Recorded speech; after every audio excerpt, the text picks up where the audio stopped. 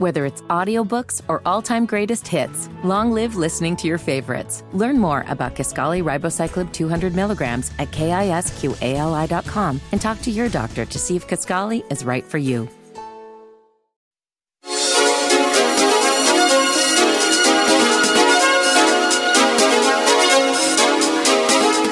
This is the Tony Kinnett Cast on 93 WIBC.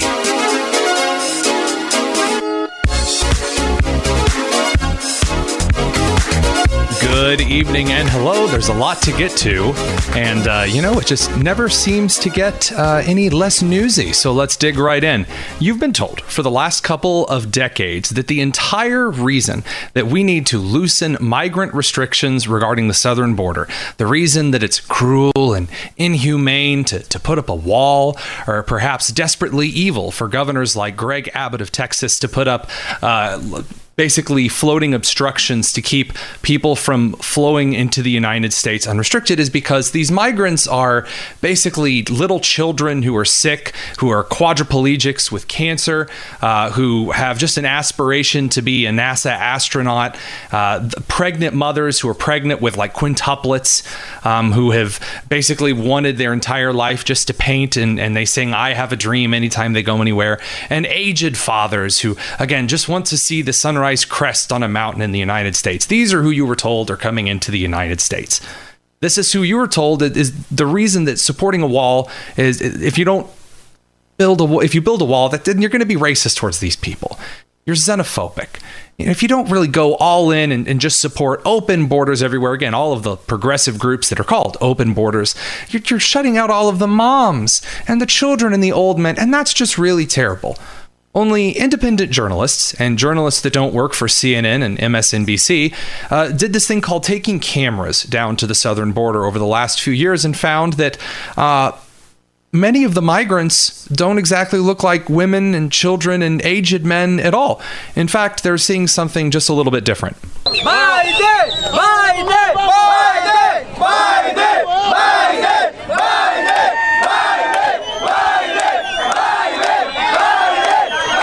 Now, in the heat of the moment, you might have perhaps missed that entire group was comprised of 20-something-year-old men.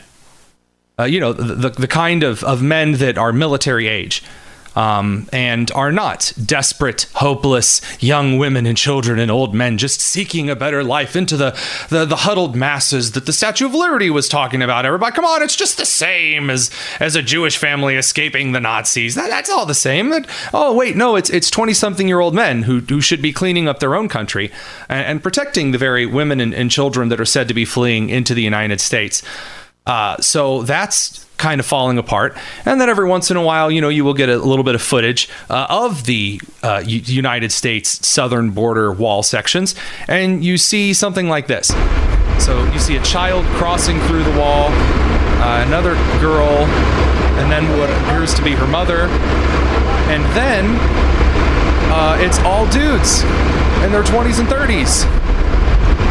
More dudes in their 20s and 30s. And then there is the Southern Border Patrol doing absolutely nothing, just kind of standing there on orders. If you actually go up and talk to the border agents, as many of my colleagues have done, they'll tell you that they would love to, restrict unimpeded travel into the United States. No one's scanning their IDs.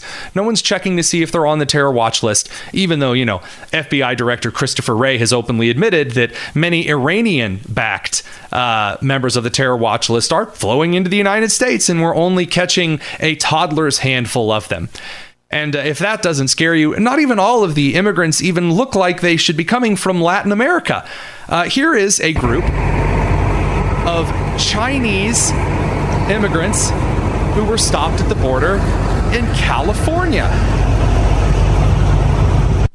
According to U.S. Border Patrol, Chinese nationals and unidentifieds, end quote, at the California border.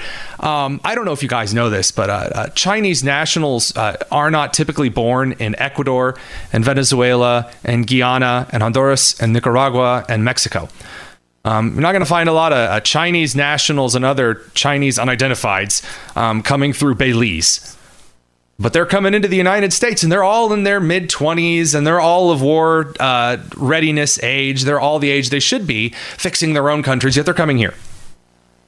And they're not coming here to pursue collegiate doctorates and pursue a better life. No, these are the same groups that are often smuggling in drugs, that are often smuggling children for the sex trade, that the FBI is making record numbers of busts in. That is, of course, when they're not investigating Catholics. And the southern border continues to be wide open. And Kamala Harris, our glorious vice president who spent more of her time giving sexual favors during her rise to the vice presidency than actually showing any leadership aptitude, went down to the border to do something, I guess. We're still not sure what it is. And you can't ask White House Press Secretary Karine Jean-Pierre what's going on at the border because she has no idea. No one has any idea. We drag people before the committee hearings in the House and in the Senate. Senator Kennedy asks people directly, what are you doing? And they go, it's very complex, Senator. There's a lot that's going on. Yes, that's right. There is a lot that's going on. Shut the border. Shut the U.S. southern border. There's no reason for it to remain open at the present time. And I was listening to Hammer and Nigel before the show began, and they're absolutely right. We are facing an invasion. We're not facing a masterfully orchestrated invasion of one country thrusting its troops into the United States, although I do have some concerns about the Chinese nationals that are seeping into our country, a lot like certain refugees during the Soviet era. But we are witnessing an unprecedented level of individuals who could not fix their own country, so they are here to cause chaos in ours. It has nothing to do with race. It has nothing to do even with where these individuals were born. But you should greatly hold suspect anyone at all who causes that kind of trouble, who breaks those kind of laws, again, when they are males in their 20s. Kind of suspicious, don't you think? Up next, we're going to be talking with Governor Bill Lee of Tennessee. You are listening to the Tony Kinnett Cast on 93 WIBC. Whether it's audiobooks or all-time greatest hits, long live listening to your favorites. Learn more about Kisqali Ribociclib 200 milligrams at KISQALI.com and talk to your doctor to see if Kisqali is right for you. This is the Tony Kinnett Cast on 93 WIBC. Welcome back to the Tony Kinnett Cast on 93 WIBC. Joining us this evening is Governor Bill Lee of Tennessee, and he's been shaking all kinds of things up. It is one of the fastest growing states in the union at this point. And I tell you what, we often complain about a lot of government programs that stink. So when a pilot program is a huge success, it kind of turns a few heads, ears, and eyes. Governor Lee, how's it going, sir? Good, Tony. How you doing today? Absolutely stellar. I like a dreary fall day. I don't know what the weather's like down there in Tennessee. Yeah, it's I actually love winter, and when the leaves fall and you can see the woods, it's a beautiful time of year. It really is. So tell you what, let's not waste any time here. You obviously had a really huge success with the kind of pilot program of how you guys have done school choice. You focused originally on inner city students in 3 of Tennessee's cities. And those were Nashville, and then was it not Knoxville? It was Memphis and Chattanooga. Do I have that right? Yeah, that's right. We began with the largest urban centers. And really, part of that came from my past experience way before I became the governor. I worked with an at-risk inner-city youth program, Medikid. Had an experience with that kid where I saw he moved from a school where he was failing every subject into another school and had a tremendously different outcome. And it really inspired me as it relates to school choice. And that's what got me started 10 years ago. And then when I came into office, we focused first on those urban centers where the need is tremendously important. So just to kind of wrap things up under a neat little bow, the program was successful and wildly successful because I spoke to those parents. I've gone down to Tennessee a couple of times in the last couple of years. Back when I was a public administrator, a science director for IPS, I focused a lot on kind of Midwestern and mid-central states and how they did education. And I was really impressed because I worked at an inner city school. And seeing how Tennessee was kind of changing how things were done for its inner city students, really pulled at the heartstrings, to be very transparent. Now you're taking that program that gave inner city kids an opportunity and you're kind of expanding it across the state. Give us a kind of a snapshot of what's going on down there in Tennessee. Well, one of the things that we found in the last in the last few years is that what we knew to be true in those urban center schools is true for everyone. And right. what that truth is that a parent, when given an option and given a choice about their child's education, they will make the choice that is in the best interest of their kid. No one cares more, no one knows better about what's best for their kid as it relates to their education, certainly, than the parent. And so what we saw in that pilot program really just affirmed that every parent ought to have that same option and that same choice in my thought. So that's one of the things that I thought was kind of curious here, because a lot of school choice opposition, for example, what Texas is facing right now, a lot of complaints that come from, well, we don't know how it's going to work. We don't know how it's going to affect kids. But you actually rolled out a pilot program that identified key students that were in trouble and gave their parents the opportunity and said, all right, let's test the theory. Are parents actually going to put their kids in a better school? We talked to this one mother. Her name is Ariel. And Ariel Munson, a lovely lady. Her two sons, one stayed in a public school and one ended up going to a private school by her choice. And her son that went to a private school, she said he's blossomed. He started flourishing. He's picked up civics and a little bit of engineering and all of these different skills and things that he's really put to the test. I could see why, after looking at those results, you would want to expand it out. And the opposition to such measures don't really have much of a leg to stand on, because the evidence in favor of that school choice program is so potent and so there's just so much evidence in the positive that it's really hard to argue against it. I'm really excited to see where it goes out. I know there were a lot of students in Knoxville that are really looking forward to getting to be a part of this. You talked about the evidence. The biggest piece of evidence that is so encouraging to me is that 91% of the parents that have a child in that program, that Education Savings Account program, 91% of the parents believe that their child is having a better outcome. Wow. They're satisfied with the educational outcomes for their children. That is the evidence that you need. No one knows better. I was a father of 4 children, school-age children. I now have 9 grandchildren. So kids and grandkids that are all very different. My kids were homeschooled. They were in private school. They were in public school. Different kids at different times with different needs. I knew my kids better than anyone, and I knew what they needed most in order to be academically successful. And I was the one most interested in their success. So that whole idea, the evidence does show and prove, and you see that in states that have had these programs for some time. Right. Both public schools and private schools. Most importantly, education outcomes for kids improve. And at the end of the day, it's really not about a particular system or a particular kind of school. It's about children and their success and parents' ability to navigate that success for their kids. That's precisely it, because the kind of the unifying point that a lot of individuals on the left and the right can kind of come together on when it comes to education is that parents should be more involved. The more involved a parent is, the more likely a better outcome is at play. And that is one of the reasons this program is successful, is because it gives parents, it kind of pulls them into the driver's seat more directly and says, take your kid where you want them to go. And the complete freedom to do that generates positive, in the academic sense, we say positive outcomes, but it generates good things. It does. And in reality, when we pull away all the academic language and all the policy language, kids are better off. And that is the bottom line. And kids that are better off growing up in Tennessee tend to stick around in Tennessee and make the state better.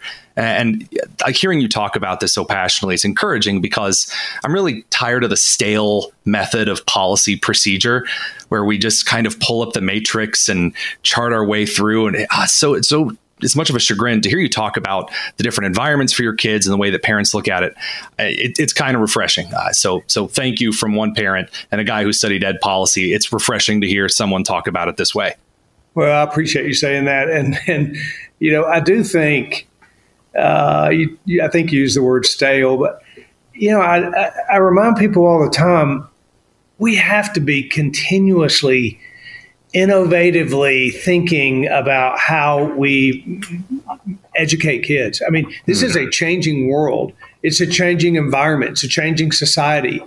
Our educational outcomes in this country have vastly fallen behind from where they were just a couple of decades ago. Right. And that's because we haven't changed anything. We have the same basic model for educating kids that we had, 30, 40 years ago. I ran a company for 25 years before I became governor. And, in business, you don't do the same thing year after year after year. You have strategic planning meetings every year, and you have continuous improvement plans every year. And you decide that you need to make an adjustment to the way you market or the way you operate or the way you execute. And it should not be different in sort of government programs like education. We shouldn't be doing things the same way we did 25. And the only thing we're doing different now than we did a few years ago is we're, in my view, and in a whole lot of parents' views, we are, we're bringing into the classroom things that parents may or may not want their kids to learn, methods they may or may not believe in. And that even adds to the strength of the idea that the more choices we give, the more innovative our entire educational trajectory will be for this country. And it's just time to make changes for a changing world. Well said. Governor Bill Lee of Tennessee introducing the education choice platform that worked well in 3 of Tennessee's cities to far more students, with a plan to roll it out all the way by 2025. Governor, thank you so much for hopping on. Thank you, Tony. Appreciate you. You are listening to the Tony Kinnett Cast on 93 WIBC. Whether it's audiobooks or all-time greatest hits, long live listening to your favorites. Learn more about Kisqali Ribociclib 200 milligrams at KISQALI.com and talk to your doctor to see if Kisqali is right for you.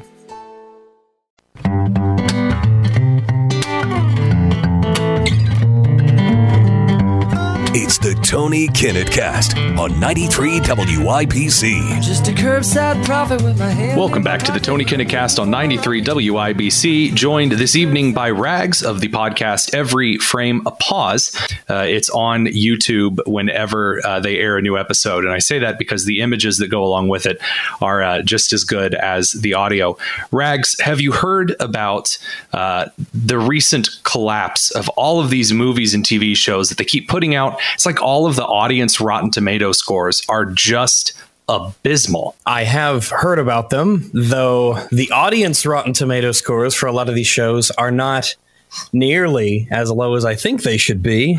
We've certainly gotten a lot of criticism ourselves, a lot of it's whining, that we're too harsh on movies, that we can't enjoy anything. But I think the recent...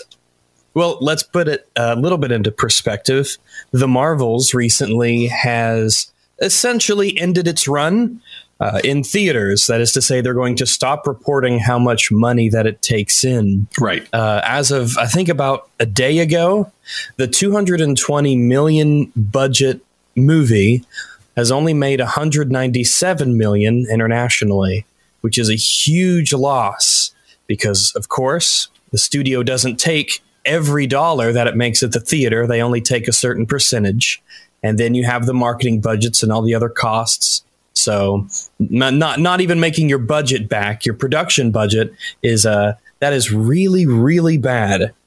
And this has sort of been a long time coming. It's been years in the making. Whether you ask some people, whether it's the Marvel Cinematic Universe specifically, where the turning point was, a lot of people can agree that things ain't what they used to be. And I think it's because most movies now, particularly Marvel movies, they just suck. They're terrible. They stink. And so a lot of people don't go and see them. What really gets on me in the back of my mind, and I know that a lot of people criticize the Every Frame Pause crew because, again, you guys criticize the modern state of movies, but you guys also have your favorite movies. You have your movies and your shows that you think have been done well. Yeah. And whether that's you or Mahler or Fringy, that you guys have what you say, these are great examples of writing. And when you do see shows, like, again, I think of Andor from Star Wars, in which there are great elements, you guys point those out and you offer heaps of praise and say, see, this is what we like. That's right. Andor is the best Star Wars content we've gotten in 40 years. Hands down. And it bothers me because I see people, even a guy named Stephen Ken, who comes on and does a weekly segment with us. He still really thinks that The Mandalorian is kind of just as good as Andor, and Andor's kind of boring. And I'm shocked because the world building that occurs in Andor is captivating. Yeah. And the loss. The Mandalorian has managed to, I don't want to be mean and say that it's fooled a lot of people, but it's fooled a lot of people. I find The Mandalorian to be incredibly boring.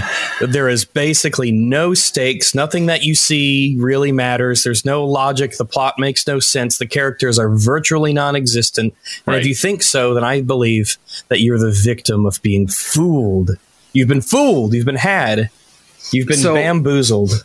Speaking of those who've been Smeckledorfed, I think that you talked about the fact that there are like no characters anymore, and that really all that we're left with, and I think back to Mahler's original criticism of Captain Marvel, and that she was just plank of wood, and he calls her plank through the entire criticism, because there's nothing to her character. A lot of characters are like that now. I don't want to say it's mostly ladies, but it's by and large. A lot of characters now are just nothing or they're worse. At least nowadays, when I say, oh, this character has basically no traits whatsoever, and no personality, that means that I'm not saying that they're horrifically written or they're genocidal or they're just they're morally repugnant or they're completely contradictory. But that's how low things have sunk.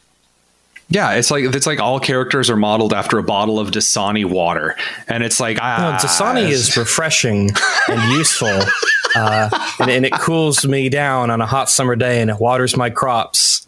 But it's coincidentally. Sometimes I go to my parents' place, and me and my dad, we watch a movie, oftentimes an old movie. Sure. And we watched a movie from, I think it was 1951, long time ago, called When Worlds Collide. It's like an 82-minute movie from 1951, and it was pretty good. And it had characters. Right. It had a decent cast of characters, and they were all kind of different. They all behaved in different ways and wanted different things. And in a way, it was a bit simplistic. His Code, 1951, long time ago. And of course, it was only 82 minutes long. They had crammed a lot of stuff in there. But even going back further than that, you have stuff like Citizen Kane and Casablanca. And it got me thinking, if a movie has good characters, that's like the most important thing, kind of, other than like basic logic and comprehensibility. If a movie's got good characters, that will do so much. You could put you could put the most interesting characters just in a room with no plot whatsoever, and that will probably be a good movie if it's just interesting characters doing and saying things and interacting. Well, I mean, to kind of bring to bear, Seinfeld kind of proved that, right? I mean, you had characters with some interesting flaws, and for a sitcom, and a Larry David sitcom at that, I mean, you actually had some really interesting kind of conversations that popped up and are still regurgitated because the characters themselves were interesting, and at least, even though there really wasn't development, they had depth. But I would love to run off on that rabbit trail. Comedies like that are great places to get good characters, whether it's the Gilmore Girls or not the Golden Girls. You scared me for a second. The Golden Girls or Hogan's Heroes or any of these other shows. MASH. MASH. The characters they're paramount. You've got to get good characters. I know my parents would watch Everyone Loves Raymond. Oh yeah. Deborah. Yeah. Everyone loves these characters. They're all different and they don't need incredible development. In fact, one of my co-hosts, Fringy, made a great video on why you don't have to have characters that develop, that having a static character is okay. because that's what most of us are generally in our lives. We're pretty static. We change gradually over time. But if a character's good and interesting and they're not contradicting themselves, then you have the foundations of what is a great story.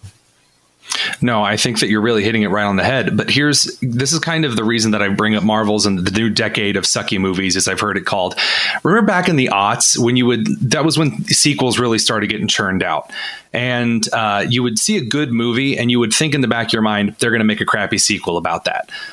So like an animated movie, like, Despicable Me, regardless of what you think about the sequels, Despicable Me, the original was good. So you thought, they're going to make a sequel. Straight to VHS sequels or the straight to DVD sequels. A lot of those times they wouldn't even go to theaters. They'd just be, let's put out a sequel for like Aladdin 2 and 3. No, yeah. Well, Aladdin 3 is really good. Aladdin 3 was actually quite good. It's one of my favorites. Return of Jafar is, but because Robin Williams isn't in it. Yeah, it was either Prince of Thieves or King of Thieves. Yeah, Aladdin and the King of Thieves. Yeah, that was actually a really good movie. Yeah, solid sequel. Bad example on my part, but the reason I bring that up is that I feel like then you had to have a good movie in order to have a sequel. And now with Captain Marvel into Marvels, I was shocked because like the reception to Captain Marvel was so universally bad that to make a sequel and then like pretend it was going to do well is like, you're supposed to take a good movie and make a sequel. This stuff is planned out years in advance when they think they can do no wrong. And when they think that as long as they slap MCU or Star Wars on it, it will make a lot of money.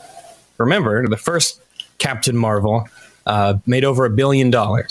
And I think that's almost entirely due to the fact that it was in between Avengers Infinity War and Avengers Endgame. It was in that it was at the peak, I think a lot of people would say, of MCU content, where everyone was just really into it. We had all this cast of strong characters. We actually had Avengers. We had plenty of good movies before then, plenty of bad ones, but plenty of good ones too. And the peak of investment is when this movie comes out, makes $1 billion. But I think if they would have released essentially any movie in the MCU, it would have made $1 billion. But the environment has shifted so much. We've had so many terrible shows, so many terrible movies that have come out since then. And we've been talking about characters. There's no characters to be invested in anymore. So why should I go see the Marvels? Who is Kamala Khan? I don't even know who's Monica Rambeau and who's Carol Danvers. She even got her own movie, and I still don't really know what she is. Oh, but let me guess. Let me guess. They're all brave and determined and strong. All cutouts of Katniss Everdeen. We got it. We did it. So I kind of want to dive in from this to Christmas movies. If you have enough time to stick around for another 10 minutes ish. Yeah. You are listening to the Tony Kinnett Cast on 93 WIBC.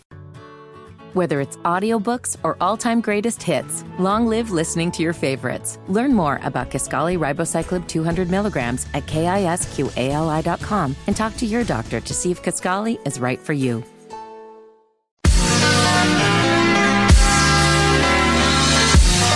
It's the Tony Kinnett Cast on 93 WIBC. Welcome back to the Tony Kinnett Cast on 93 WIBC. I'm Tony Kinnett, joined by Rags, and I gotta ask, just right off the top of the bat, have you seen some of the new Christmas movies that are coming out? Are you a Christmas movie kind of guy? What happens after Thanksgiving around your house? Mostly video games. I don't watch a lot of Christmas stuff, not because I don't like them. I just don't end up watching a lot of Christmas-themed movies. Right. So it's mostly just coincidental, other than anything else. I couldn't tell you the last Christmas movie that I watched. So I have homework for you, and whether or not I'm in the position to give you homework is certainly here and far in between. But kind of going on how you talked about watching kind of some older movies with your dad, kind of from the 50s, in which there were characters and it was a decent movie and you can actually see some things. In contrast to kind of the modern Hallmark churning mill, in which it's the same story repainted 800 different ways because... Yeah, and that paint is almost always red and green. But exactly. If you have never actually seen, with Bing Crosby, The White Christmas, you really should go and watch it. It is... I didn't see it until a couple of years ago. My wife forced me to sit down because it sounded so uninteresting till I sit down and watch this old movie, and I didn't really care about Bing Crosby, and kind of forced myself to sit down and kind of get through it. And it became my favorite Christmas movie, even more than like Home Alone, which I really enjoyed. I think it's a great movie because, again, it actually has real characters and it has real people, and there's not a huge amount of development, but it's a really good, solid story on a really interesting premise that doesn't feel regurgitated. And it was so unique, like as to a movie, that every time I go back and I watch it, there's something new that I pick up. And it's a Christmas movie, right? You're not supposed to be picking up little things from a Christmas movie. Just like people in Hollywood say you're not really supposed to be picking up really grand life lesson from a kid's movie or a kid's show. That's why they're so lower value. The excuse of bad ones, yeah. Right. So I guess kind of what I'm throwing at you is, do you think that kind of just all through all media, we talk about kids movies a lot because that's who consumes the most media would be kids. Do we need to start elevating the standard of writing that we have for things like, can Christmas movies be good again? I guess I know you're not a Christmas movie guy, but can we return to a time in which the quality, are we going to get out of this sucky decade of movies and TV shows, and not just in kids shows and not just in the MCU and Star Wars, but like all over? Is there a light at the end of the tunnel here? Or are we just going to keep beating our head against the rocks, reminiscing about movies in the 50s? Yeah, I think so. I think that generally, if you have a consistent period of really bad quality, people will notice it. I think Disney is the prime example, of course. Right. When their big mainline MCU movie comes out, doesn't even make its budget back, that is a big deal. And there's already news about what they're going to do, what they're going to change, the kind of new approach they're going to take. And so we'll see how that actually manifests. But it's going to be big changes for them. There will always be good movies. There will always be bad movies. I think that, especially in a day and age where YouTubers and podcasters and, radio show hosts and all of us, we have a more prominent role, I think, right. Not to self-aggrandize, but I think a lot of people get their news and their movie opinions and their movie thoughts. They listen to those from people that they trust on the internet. Absolutely. It's just a guy. It's just a gal. It's just a couple dudes or a couple bros or whatever. They're just talking about movies. And a lot of people gravitate towards ones they feel are honest and earnest and insightful. And so in a way, each of us has our part to play that hasn't really been as prominent as it is now as it was. It wasn't as prominent in the past as it is now.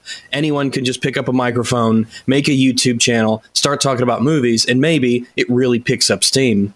So I feel very hopeful. It's always nice to see that terrible movies are, reviewed terribly and don't make money. I want every movie to be good. I want every movie to be great and well written with great characters and a plot that makes sense. But, that's a bit of a fantasy, but I can still cross my fingers. But ultimately, yes, I am optimistic. Each of us has a part to play. Go see the movies, go support the movies that you think are good, preferably ones that actually are really good. And don't go see the movies that are bad. It's like every corporation. It's kind of like an animal. It's a wild beast. It has to be trained on, on this, that, and the other thing, and they'll follow the money ultimately. That's a really good point I haven't really thought over enough, is that, you had a time in which if you really wanted to hear about whether a movie or a restaurant, for crying out loud, was good, you subscribed to, certain critics in the newspaper or like Washington Post or Time or whatever. And now no one cares what those critics have to say. Yes, they've dwindled in their importance, and a lot of them are extreme. It's kind of the opposite thing has kind of happened. Things have sort of inverted, not just in terms of audience sizes, but in terms of reputation. There are so many, and people are really aware that a lot of these places are just shill websites, and you always wonder about the corruption of it in terms of, what are they allowed to say about Disney before they're not invited back, or what friends have they made in the industry that they're trying not to step upon the toes of. Whereas, just Jim, Bob, and Billy on the Swamp Cast or whatever, they'll just say that, I hated this movie because it sucked and here's why, and that's right, Billy, it sure did, oh boy. And that'll be that. And they trust those guys, and they have more reputation than all these, suit wearing, tie wearing. I write for newspapers. I write articles. Your accents are spectacular. Gee, thank you. We're gonna have to give you a Marconi Radio Award just for that. Honestly, right. Yeah. The Marconi Award is also the only award that I know of for radio. So yeah, that's what they mean when they say Google me. Yeah. So I don't know. At the end of all of this sucky decade of movies, because you can make an argument that once we hit the 20 teens, like kind of the mid 20 teens, things just went downhill real fast. It felt like a shift. Yeah, like this long, like you said that they charted out these movies, years in advance, with the Marvels. And so it didn't matter whether the first movie did, well, we're just going to keep going in this direction because people will just consume. I got to ask, do you think that there's somebody on the inside of these, organizations now that their job is to look and listen for, those of us goobers online that are issuing these opinions kind of en route find our families? Yes, they're outside my house right now. They know where I live, but this is Arkansas. Don't you come in. I know my rights. Well, we're just, you and I are in flyover country as it is. But to get ideas, not to find who you are. There are absolutely people who are aware. It's just like with video game developers, with, movie studios, when you're selling a product to a large amount of people and you need to, like I said, the Marvels, right? It was the last MCU movie they did. It was absolutely terrible, by the way. Avoid at all costs. You probably haven't heard of it anyway. But didn't even make back its budget. Like, what was its budget? 50 million? 100 million? No, 220 million. $220 million just to make the thing. Gracious. And so when you have stakes that big, when the scale of your production is that massive, you have to have people who are looking, watching. What are people saying? What are people doing? What do people think? They do all of their internal polls. They do all of their tests of different movie endings. Mm-hmm. I think that in a lot of ways, movies have become just content to put out. Just put it out, get it on the streaming service, put it out in the theaters. It's Disney, it's Star Wars, it's the movie. They'll go and see it, right? They'll just go and see it. Make sure that it is chemically engineered to be the most content that ever was, so that the people will pay us their money and they will watch the moving pictures, and then we will make next content. And it didn't work. It worked it doesn't seem like it has any heart. I don't begrudge your company for trying to make a lot of money. Sure. But when the stuff you make out sucks, then I do have a problem, because it doesn't seem like these movies have much artistry to them. No. Did you go see Oppenheimer? I did. I did the Barbenheimer thing, and I actually watched them back to back. Yeah. I also saw Barbie and Oppenheimer, and one of those movies was really, really good, and the other was Barbie. Yeah. And Oppenheimer, I guess, even, maybe I'm being slightly too harsh on Barbie, which is not a phrase I thought I'd ever say, but both of those movies, radically different. And even though Barbie sucked, it had artistry to it. There was some level of passion and creativity that went into that awful movie. And with Oppenheimer, it turned out to be really good, even though it was a Christopher Nolan movie. But it had there's a level of passion that went into it. Like, all these actors doing their best on a script that was good, and there was a great music, and the way that everything was edited. Someone cared. A human being had some sort of artistic vision that they put onto the screen. And then you watch Ant-Man and the Wasp: Quantumania, and then you watch The Marvels, and you're like, what? Who did this? What robot assembled this based on an algorithm? And not to say that artistic vision can't be bad, because it certainly can. I mean, Ahsoka was god-awful, and that was full of artistic vision. But it doesn't seem like in a lot of the cases, there just doesn't seem to be any passion. There's no people involved.